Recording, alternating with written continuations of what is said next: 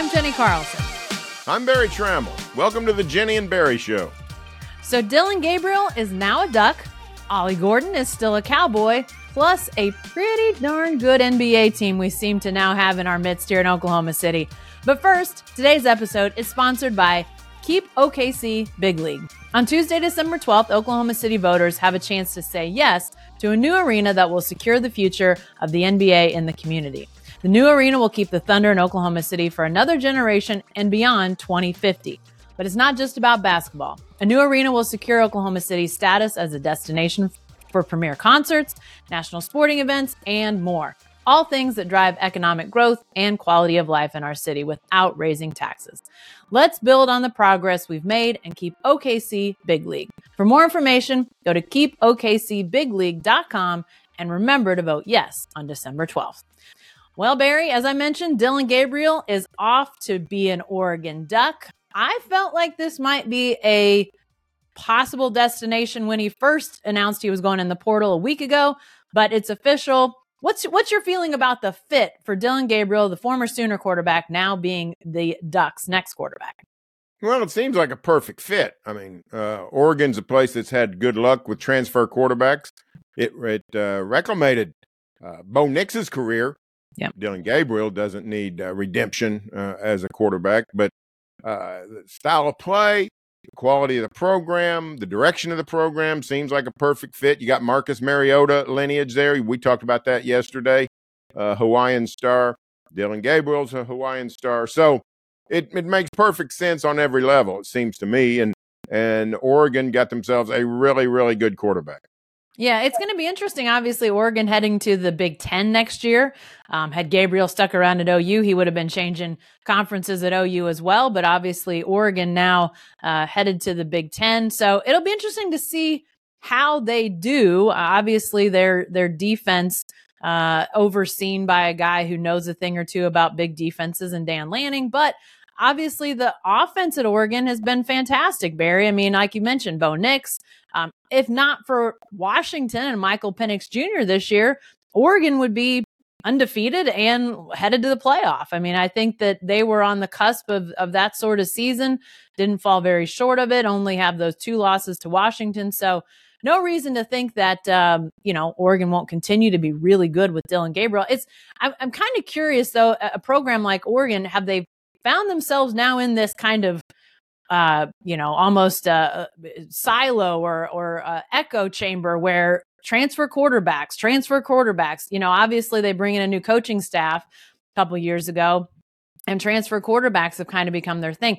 I think that can happen, Barry. I think you can get into that echo chamber of just bringing in one after another.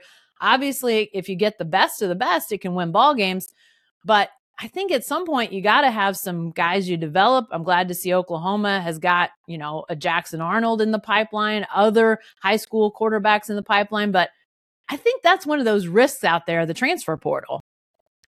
Yeah, I got a question for you, though, Jacko. Do you have to grow your own? Can you not survive? Maybe not, yeah. If you're a program like Oregon or Oklahoma, the Sooners got on that treadmill with Baker, Kyler Murray, Jalen Hurts, got off it a little bit with Spencer Rattler and Caleb Williams, but then hopped back on with Dillon Gabriel. Appear to be back off of it with Jackson Arnold, but when you get transfer quarterbacks, you've got a learning curve in terms of the system and the culture and all that. You don't have a learning curve with knowing how to quarterback at the highest levels. I mean, the Sooners have sort of broken in young guys with Rattler and with Caleb Williams, and that was 2 of their worst years, going back through the 7-8 year span of Lincoln Riley and Brent Venables. So I don't know. Here, I think that if you're a program like Oregon or a program like the Sooners or whoever, you can go out and get the best quarterback on the market or one of the best, and the market seems to be expanding, not shrinking. If there's only 4 quarterbacks on the market, then that can be dicey. But half the dang starting quarterbacks in college football seem to enter the portal. So it's a fascinating question.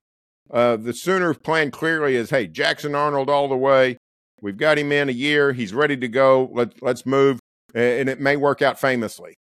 But going to the portal has not been a bad way to go. If you look at the championship quarterbacks, the playoff quarterbacks, the Heisman quarterbacks, heavy percentage of them portal guys. It's the way of the world. Yeah, for sure. I'll say the one thing that I would say is a bit of a cautionary tale is what we saw a year ago at Oklahoma. They obviously got a good transfer quarterback in Dillon Gabriel, but then they didn't have anything really behind him. If he got hurt, they were in trouble. And lo and behold, he got hurt and they fell into an abyss there for a couple games. So I think as long as Bo Nix stayed healthy, I think you saw what we saw at Oregon. You know, they were going to be in good shape. I'm thinking next year, if Dillon Gabriel stays healthy, Oregon's probably in pretty good shape. But how do you convince another transfer quarterback to come in to back up a guy? Most transfers are looking to play right away. So you're not going to convince many transfer quarterbacks who are willing to sit behind a guy. And then at some point, your high school guys who've come in will say, well, what am I hanging out here for? I don't have a chance. They're just going to keep the revolving door of these transfer quarterbacks coming in. So I think where it can hurt you is the depth. And as long as your guy stays healthy, you're in good shape. But if he gets hurt, then it's a little bit dicey, I would say.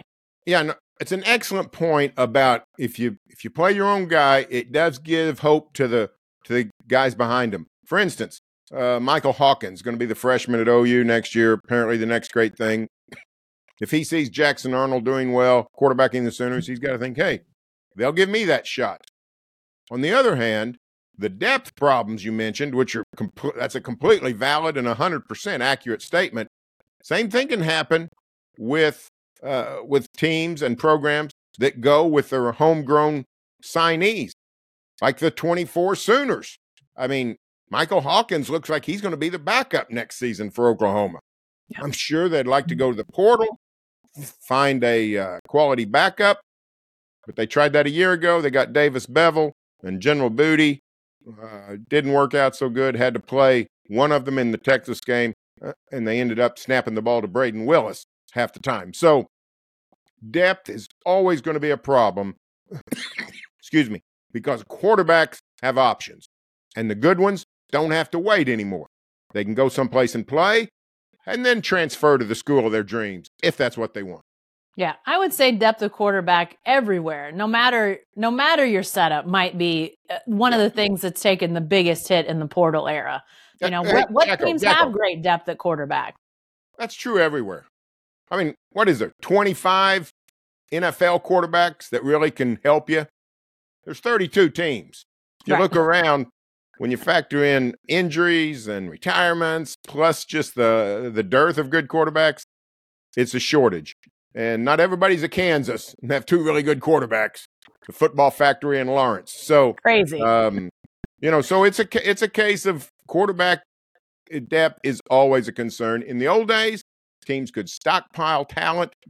You know, they could sign, some schools signed two really good quarterbacks in a recruiting class. Some of them played, some of them didn't. They didn't have the options they have today. No doubt about it. Well, talking about quarterbacks and the roster, the uncertainty now, Barry, that sort of hangs over Oklahoma, or the seeming uncertainty. Brent Venables had his first comments since Dillon Gabriel announced his transfer last week in a press conference. The Alamo Bowl did. Some of us were able to get on remotely and ask a few questions of him. And the question was asked, who will start? Who will play quarterback for OU in the Alamo Bowl? He said it was too early then. I don't know where we are now, but even at that point, Barry, were you buying that it's too early? I don't think there's any doubt it's going to be Jackson Arnold in the Alamo Bowl. The world has turned so kooky, I'm hesitant to say never. But I see no way that Dillon Gabriel is wearing crimson and shoulder pads in San Antonio on the 28th of December. Yep. I don't see any way. If it walks like a duck and it quacks like a duck, it's a duck. Dillon Gabriel you had is that one Oregon. In your back pocket the whole time, Barry. I've been sitting on it for like 10 minutes thinking, when do I trot this out? Anyway, what is it? What possible confluence of decisions could be had to where Dillon Gabriel saying, well, I'll come back and play for you. You know, I'm committed to Oregon. They're paying me $2 million. I'm learning the playbook. I got the key card into the facility, all that. But I'll go quarterback Oklahoma against Arizona in San Antonio on the 28th. I just can't comprehend that happening. Yeah. So I would be stunned if Dillon Gabriel. Now, on the sidelines, hanging out with his old pals, maybe so. I can see that. I can't see Dillon Gabriel quarterback in Oklahoma in the Alamo Bowl. Just can't fathom it. I'll take you one tiny step further from Dillon Gabriel being on the sideline. The only thing I could see is potentially maybe it's a ceremonial thing. Maybe it's a ceremonial start, a single snap that he takes, and then he's ushered off the field to great applause. Now, they did that in Norman, so I don't know why you would want to do it at the Alamo Bowl, but to me, that seems goofy. I'm with you. I don't think Dillon Gabriel takes a snap for the Sooners in San Antonio. You know what? I don't know where you came up with that, but that's it is crazy. It's kooky, but the world's gone kooky in college football. They're sort of doing this, right? I mean, the way they set this whole thing up, it's passing the torch. They set this up as like a monarchical passing of the torch. The scepter, the knighting king. Of a yeah, all that stuff. I mean, maybe they will do something like that. I don't know. It's nuts.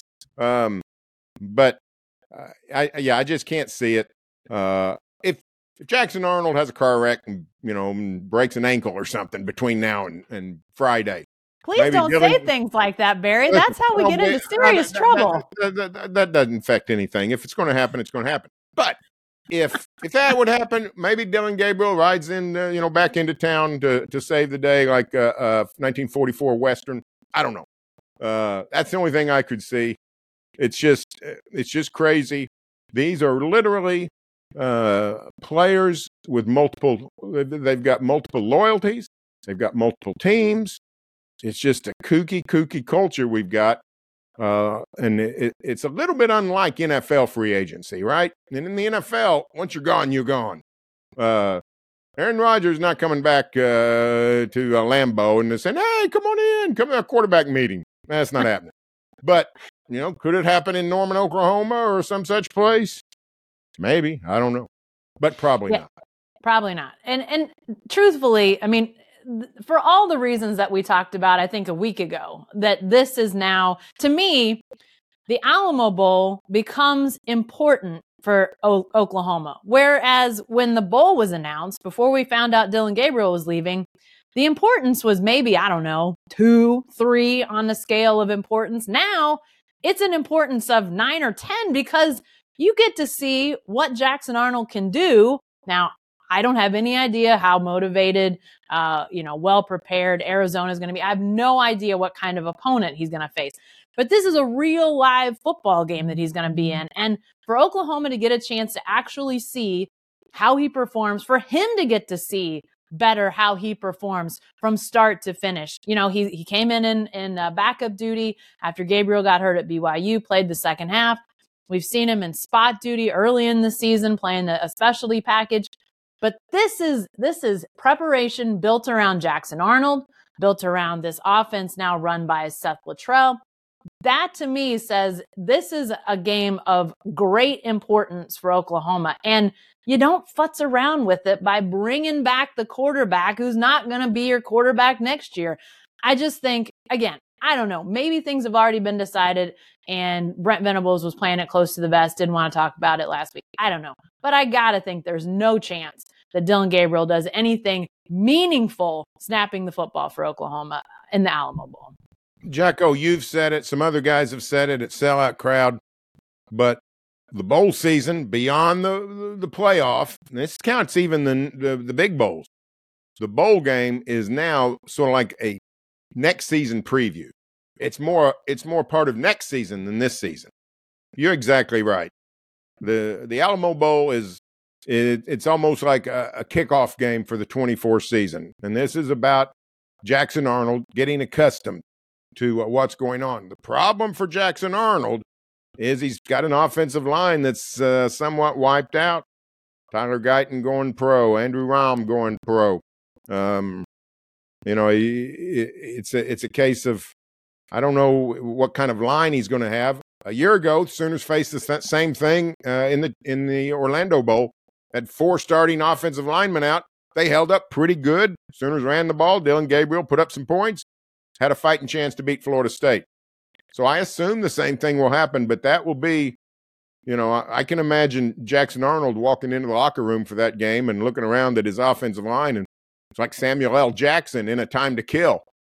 These are a jury of my peers, bunch of white people. I can walk him in. This is my offensive line. What happened to my guys?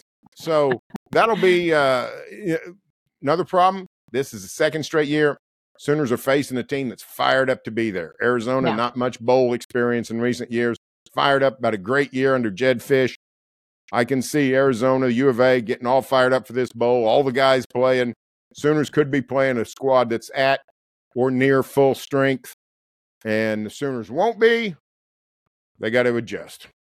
Yeah, and we'll have a lot more on their bowl matchup coming up in the Jenny and Barry show in the next week or so, so you won't want to miss that. But, you know, you're talking about how decimated parts of Oklahoma's offense will be. Well, something that's not decimated right now is Oklahoma State's backfield. Ollie Gordon, a week after the transfer window opened, he is still a Cowboy.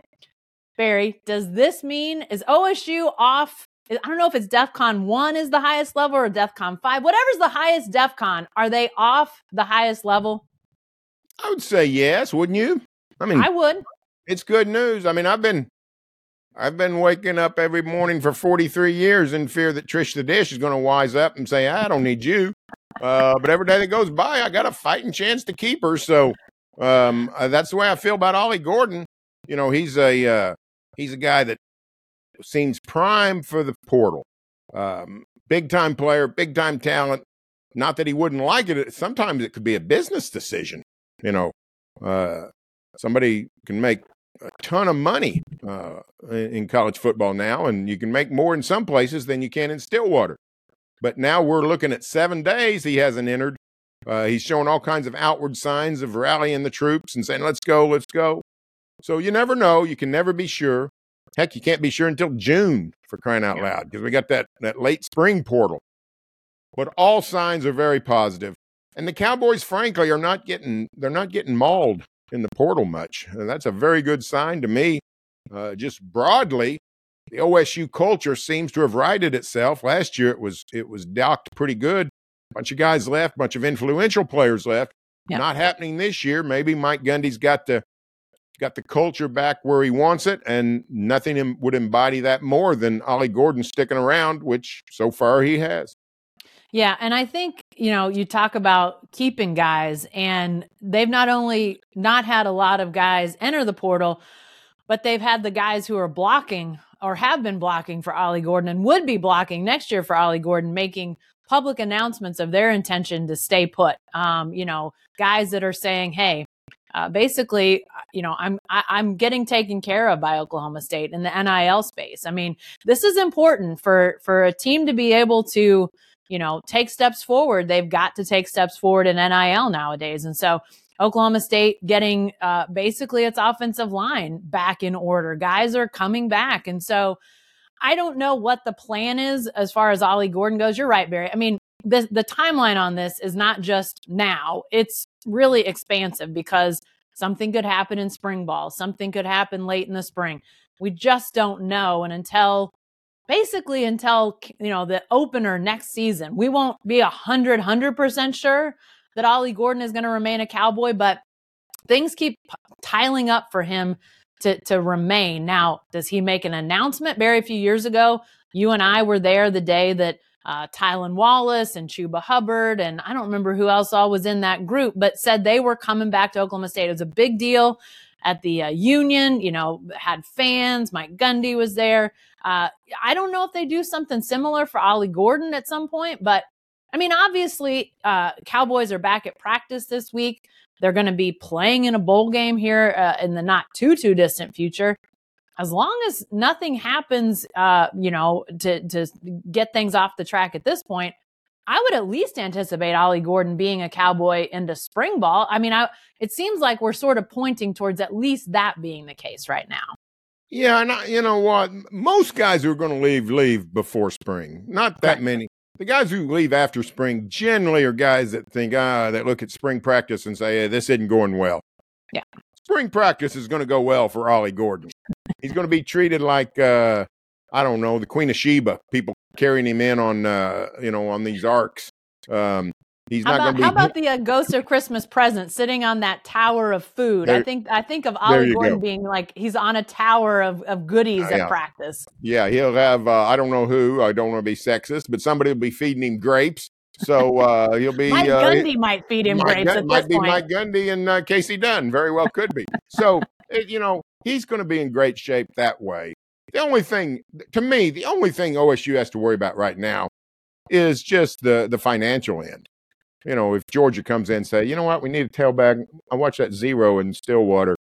I wonder if he'd like to rush for 1,800 yards in the SEC. Here's $1.5 million. That's the only thing I would fear if I was OSU. So far, it hadn't happened. No reason to think it will now. So I'm optimistic about Ollie Gordon sticking around Stillwater. But the nature of college football is until you get to June, you really you got to sweat it a little bit. So, and let me say this from the weekend: hats off to Ollie winning the Doak Walker Award. OSU's got this great lineage of tailbacks, and he's a national rushing leader. Doak Walker Award.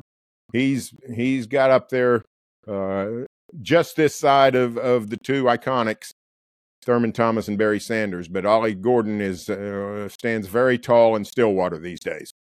Yeah, and we found out also that he did finish 7th in the Heisman voting. So not super far out of sort of that realm of the Heisman doesn't say how many finalists they're going to take on a given year. It's basically where there's sort of a natural breaking point. And this year, the natural breaking point was the top 4. Those 4 were in New York. Everybody else was not. But we find out Ollie Gordon 7th. Barry, I think that sets up really well for Ollie Gordon next year to be one of those guys from the get-go that people are talking about as a Heisman candidate. Obviously, he's landing on basically every first-team All-American list we've seen so far. I don't see that changing. So should he have been a Heisman finalist this year? I don't know. It's become such a quarterback award. The fact that Marvin Harrison was there, I don't know if there's room for another non-quarterback at this point, but I think he's definitely in the conversation already for the 2024 Heisman. Well, yeah, and when you look at the voting, I'm looking up here the voting. This is a guy that very well could be. I think Jalen Milroe will be the who is 6th. Jalen Milroe and Ollie Gordon will be the 2 top returners in Heisman voting. Yeah, if everything goes as scheduled. Which people come from back of the pack. Nobody was penciling in Jaden Daniels as a winner this year. But it's certainly, being on the front row of the Indy 500 is a good place to be to start the race. Being one of the top 2 vote getters is a very good place to start if you're returning. So he'll be on all the preseason lists, preseason All-American, all those things, and it's a great selling point for Mike Gundy because Gundy can tell people and has told people and can point to Ollie Gordon now and say, listen. You can get great things done in Stillwater. Look at Ollie Gordon, Doak Walker, Heisman contender, national rushing leader. We get things done in Stillwater. And frankly, Cowboys have had now, 3 national award winners in the last 12 years? Justin Blackmon, Tylan Wallace, and Ollie Gordon. I mean, that's amazing for a school that's below the blue blood level like OSU. It's interesting as I was thinking about Jaden Daniels, the LSU quarterback, winning the Heisman this year. And obviously, a lot of years you're looking at a quarterback winning the award. Jaden Daniels obviously fits into that category. But you're looking a lot of times at quarterback playing for one of the best teams in the country. LSU, not one of the best teams in the country this year. So it struck me that, maybe that's a good thing for Ollie Gordon. A guy that's going to, OSU may or may not be in the hunt for a national championship next year. Obviously, had they done some things different early this year, they might have been in that conversation late in the year. But, whether they are or not, does that bode well for Ollie Gordon? And I sort of am divided on that in my head because, yes, I think that it does say that voters are willing to vote for somebody who isn't on a playoff team, isn't on an undefeated team. But LSU, as you mentioned, Blue Bloods a second ago, LSU fits in that blue blood category, Barry. They're one of those teams that people just assume is great, even years that they may or may not be great. So the brand of LSU is different than the brand of OSU. I do think that having a guy that is on a team with several losses could bode well for somebody else, potentially, if you're not sort of on a national championship contending team. But I don't know. What do you think? Do you think OSU's brand, I mean, Ollie Gordon has become such a commodity. So it's a brand in and of himself. Maybe that could potentially overcome things in Heisman voters' mind. I don't know. I was just thinking about Jaden Daniels winning and what it might potentially mean for Ollie Gordon next year. Yeah, I think it's a very good sign for everyone in college football that Jaden Daniels won. And you're right, the LSU brand's iconic. Gold helmet, that sort of block LSU in a funny font. People identify with that. But the Bengals did have a rough year. I mean, by their standards, 9-3.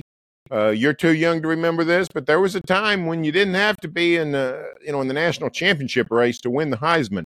We saw all kinds of people win a Heisman just because people thought they were the best player, period. Steve Owens at OU in 69, Jim Plunkett in Stanford in 70, George Rogers at South Carolina, Doug Flutie at Boston College, Barry Sanders, which was actually no vote. I mean, that was acclamation that he would win it with that year. But he wins at OSU. So winning without being in the title race, winning with 3 or 4 losses, to me, that was a great sign for the Heisman. It's become way too much of a team award, way too much of a who's playing big games in the first week of December award. And frankly, that loses to me a little bit of the meaning of the trophy. So I thought this Heisman voting was a really good development. I like Bo Nix, got nothing against him. I like Oregon, got nothing against them. The idea that Bo Nix could have won the Heisman this year, listen, he's a wonderful quarterback, did a great job, but we're all pretty sure that Bo Nix is not the best player in college football. So why was that even ever a thing? So I think that's good for Ollie. Cowboys don't have to go 12-1, win the Big 12 championship game for Ollie Gordon to be a Heisman contender next year. Yeah, I would agree with that. Hey, before we get out of here, let's talk about some other departures, both OU and OSU. There's been several at OU. We've seen some guys announce they're headed to the NFL. Andrew Rame, Tyler Guyton. We've seen some departures into the portal. Running backs, especially Barry, Tyree Walker, Marcus Major, Dylan Smothers, and then Key Lawrence off the defense. Also, I'm not hitting on everybody. Billy Bowman is coming back, but seems like the portal has been not exactly all that nice, and obviously the NFL departures. So as we talked before, this bowl game is going to be a new time. We're going to see a lot of new faces out there. But just looking at the totality of this, Barry, what's your thought about just the departures we've seen thus far down in Norman? Remember the good old days when everybody just sat around and worried about people leaving for the NFL and skipping the bowl? The bowl opt-out. That wasn't that long ago. We're not talking 15 years. It's like 4 years ago. Now you got the double opt-out, which going to the NFL and going to the portal. You can really leave a roster thin. I think potentially the opt-outs that we've seen, the departures we've seen at OU are more troublesome for this bowl game than for next season. For one thing, the portal can supplement and fill in those gaps by next season. Can't do that for the bowl game. So I think the offensive line is going to be an issue in the bowl game. Billy Bowman coming back is a fabulous thing for the Sooners, though. I mean, this is an All-American type guy. He's probably their best football player, Billy Bowman. If it's not Dillon Gabriel, in 2023, the best football players were Dillon Gabriel and Billy Bowman. I tend to think it's going to hurt him more in the bowl game than potentially for the 2024 season. Tailback is going to be an issue. If Barnes is healthy, they can go, just like they did in Orlando, go with a two-headed monster of Sawchuk and Barnes. If Barnes is not healthy, he's been banged up all year, Gavin Sawchuk is going to see the football a whole lot in San Antonio. Yeah, you're right about the offensive line. And I'm curious about the defensive line with opt-outs because they had so many transfers, sort of one-and-done type transfers that came into that defensive line. I'm thinking about, well, I mean, there's so many of them that could potentially say they're heading out. So we haven't heard that yet, but I just don't know what that's going to look like. I think those lines could be where the Sooners are most impacted in the bowl game. I think the running back situation is interesting. I mean, obviously, we saw on the field that OU never quite figured out what it had or what it needed, or I know injuries were a part of it, but now with, 3 guys already running back wise in the portal, I think it just speaks to, sort of it wasn't just an issue that was playing out on the field with guys not being available or capable. I don't know what the situation, what the word would be, but maybe there were issues off the field as well as we see these guys get into the portal. I have to think that Oklahoma, obviously Sawchuk, I think played much better the second half of the regular season, going to be leaning heavily on him as they look at 24. But then they got a couple big time recruits coming in at running back. And you got to wonder, are those guys going to potentially be leaned on maybe more heavily than true freshmen would be otherwise? I don't know what the situation would be. I don't know if they might try to go get a transfer to help boost that group, but that running back group, Barry, I mean, we saw them struggle all year, and now to see so many of them go in the portal, I think it just kind of it speaks to maybe a larger issue that was at play there, and you want to get that better. I mean, at Oklahoma, they usually just fall out of trees and into your lap every year. So the fact that was such a struggle this year was really, really surprising to me. Yeah, there's a couple of things. I like to say that places like OU never has to worry about tailback unless just injuries wipe everybody out. I also said the same thing about OSU wide receivers for a long time, and guess what? They actually have run short, so it can get you. The injuries and the portal combined to really limit OSU at receiver this year. The same thing potentially could happen to the Sooners at tailback next season, but I think they'll be all right. I think they'll add in the portal. I think they're recruiting the kind of guys that could come in and play immediately. Maybe not full-time duty, but can certainly help as true freshmen. We've seen that happen over the years at Oklahoma. So I'm not too worried about it yet. I reserve the right to withdraw that statement. But again, San Antonio is the problem that I see. They're going to be short in San Antonio. I think Jackson Arnold, you won't see a lot of two-back. In other words, you won't see a lot of two-back formations in the Alamo Bowl. Probably won't see a lot of quarterback run game either because not much behind him. So I think you'll see a limited offensive game plan in San Antonio for Seth Luttrell. But I think it'll be what we do see will be wide open. I think you'll see the ball in the air a whole lot just because of those numbers in a variety of places on the roster. Hey, we talked real briefly before about OSU and their portal situation. Much quieter. We've seen a couple guys get in the portal from OSU, but definitely not the outpouring, especially of starters and heavily used reserves. We're not seeing those guys leave, but a big name, Gunnar Gundy, in the portal, if you will. I mean, obviously leaving his dad's program. I'm not totally surprised by this, Barry. I think it sort of speaks to the fact that it looks like Oklahoma State has several guys that could play quarterback. I don't know what's going to happen with Alan Bowman. Obviously, I think that's an evolving situation, but I think Gunnar Gundy showed he can play, but I'm just not sure that the opportunity is there at Oklahoma State for him to get on the field very much.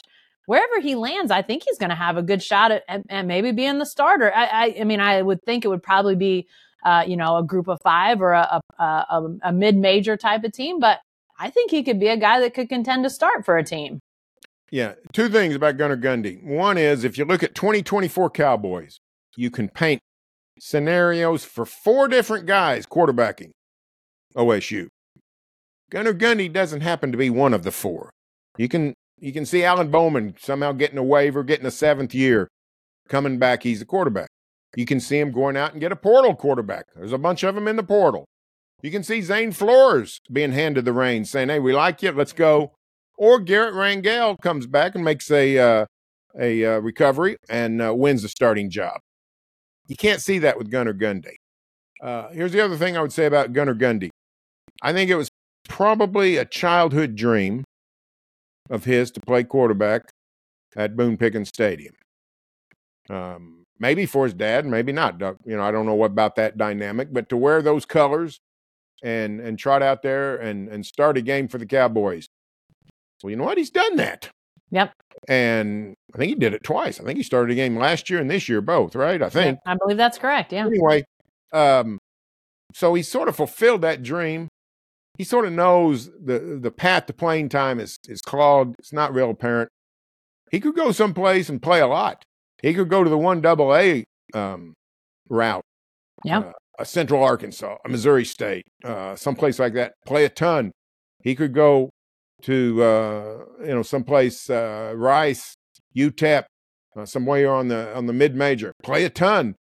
Nothing's funner than playing college football, I don't suppose. So if he's got the itch to play, he probably needs to chase that dream somewhere else, having fulfilled the big dream already in Stillwater. Yeah, I think it's going to be interesting to see where he does land, because I think he's got a chance to, like you said, Barry, if it is a lower division, I mean, somebody that's a potential contender for a national championship at the D2 level, somebody like that. I mean, we see some of the Dakota schools, there's all sorts of teams all over the place that you could go and I think be a player, be a starter. So I think lots of options. That's going to be an interesting development. And I think it's just fun for people to think about like what that conversation was like when Gunnar Gundy walks into his dad's office. I have to think they've had conversations throughout the year, but that's one of those things that you can, you want sort of fly on the wall. How did that play out? I got to think that was an interesting conversation for those two to have. You think he walks into his dad's office, or does he just wait for his dad to walk through the front door and say, "Hey, Dad, sit down. I got something to tell you.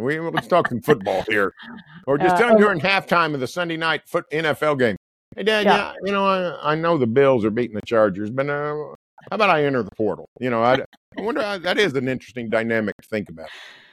Yeah, do they have it over breakfast, or is it a formal conversation? No, don't know. Maybe we'll get pass the butter and the portal papers, would you, Dad? Exactly. Okay, before we get out of here, Barry, we've been talking college football, but obviously the Thunder, they had an old school game with the Warriors last week. Knockdown, drag out, fantastically played game, went to overtime. Fans on their feet most of that last quarter and overtime.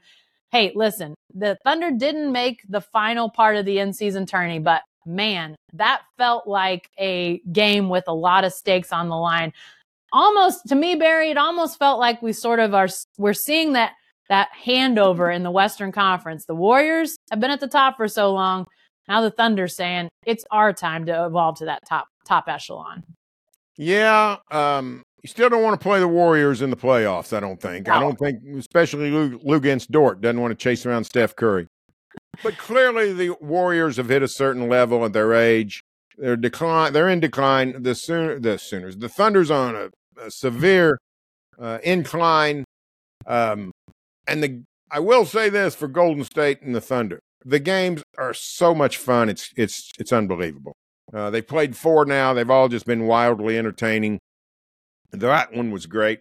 We had the Holmgren fadeaway 3-pointer at the buzzer to send the game in San Francisco to overtime. We had this one with Holmgren making 3 foul shots with 6 or 7 seconds left. When these teams get together, it's just incredible fun. But the Thunder does have the young legs. They do have the young talent. They do have the brighter future. So in some ways, it is a sort of a microcosm of what's going on in the NBA, a changing of the guard. And everybody's in love with the Thunder for good reason. Their games are wildly fun. Harkens back to the old days in Oklahoma City where Durant and Westbrook and all those guys were young and you never knew what you were going to see. And the same thing here, just a different cast of characters. So, sign me up for a Warrior Thunder game anytime. Yeah, for sure. Yeah, I think single games here and there, but you're right. I'm not so sure Dort or Jalen Williams or those guys want to run around and chase Klay Thompson and Steph Curry the whole time. But yeah, the only thing we needed to really bridge the era gap was when Chet Holmgren stepped to the free throw line for those free throws. To have one of the other guys go to the other end of the floor, sit down on the court and turn his back and not watch like Durant did in that game with Westbrook at the line back in the day. That's all we needed, is just a reenactment of that moment. Those were the days, my friend. We literally we thought they'd never end. No, you're right. But it was a heck of a night. Felt and looked and sounded a lot like days of yesteryear, which I think that, the fans, we did not see sort of those big attendance numbers, those rowdy fans in the early going, but I think we're starting to see that come around, Barry. I think as the second half of the season sort of approaches and, post All-Star break, I think we're going to see that a lot more from the people in Oklahoma City. Obviously, though, one last thing, Thunder related, we've got this arena vote in Oklahoma City on Tuesday. A lot of people, have talked about this. We did the roundtable with the mayor, economist Russell Evans, our own John Hamm. We've talked about it in a variety of ways, written about it in a variety of ways. I think the momentum is good that this will pass, Barry, but obviously, some people are yet to decide yes, no. They're maybe sort of trying to decide what's your 2 cents on this arena vote as we approach the Tuesday vote. Well, I certainly hope it passes, and I'm fairly optimistic that it will. 30 years of MAPS votes, continuing this 1 cent sales tax. People, even if you don't really care about the Thunder, even if you think we shouldn't build an arena for the Thunder, you can't deny the momentum the city has built through the MAPS projects. It's been transformative. I think the young people are very fired up about the downtown and the arena and the Thunder, blah, blah, blah. I think the older people remember the ghost town of the 1980s downtown. And if they'll sit and think about it, they'll say, we really don't want to take a step back. We've come too far. So I'm pretty optimistic it's going to pass. I would recommend, though, get out and vote. Either way, whatever how you're going to vote, don't sit it out and think, nobody needs my vote or I don't matter. People, we need to vote more. So get out and vote. And we'll see what the voters say. But historically, like I said, since 1993, they've been very supportive of the MAPS projects, and increasingly so because they've seen that the city has produced and what they said they would do. Yeah, I've not lived in Oklahoma City since we didn't have MAPS. I came here in 1999, so I only know a post-MAPS Oklahoma City, but I saw it in the early days, and I've seen the things that have come since then, all the different iterations of MAPS and all the difference it has made. And, I think that if people, like you said, Barry, people remember what it was, we don't want to step back. But I think we also need to keep in mind our city leaders have done right by the MAPS votes like this, public improvement, things like this. They've done right by us. And so I think we can rest assured that, this is another situation where they're going to do right by us. They're going to build an arena that, is going to be, good for the city, that's going to be positive for its future. So I sort of lean into what we know about how the city has done these before and how I think that they'll do this again. So that vote coming up on Tuesday. Hey, that's all the time we've got for this week. Lots on the Jenny and Barry show, but remember to get out and vote Tuesday, December 12th in Oklahoma City. Polls are open 7 a.m. to 7 p.m. and we'll be following the vote and have coverage before, during, and after.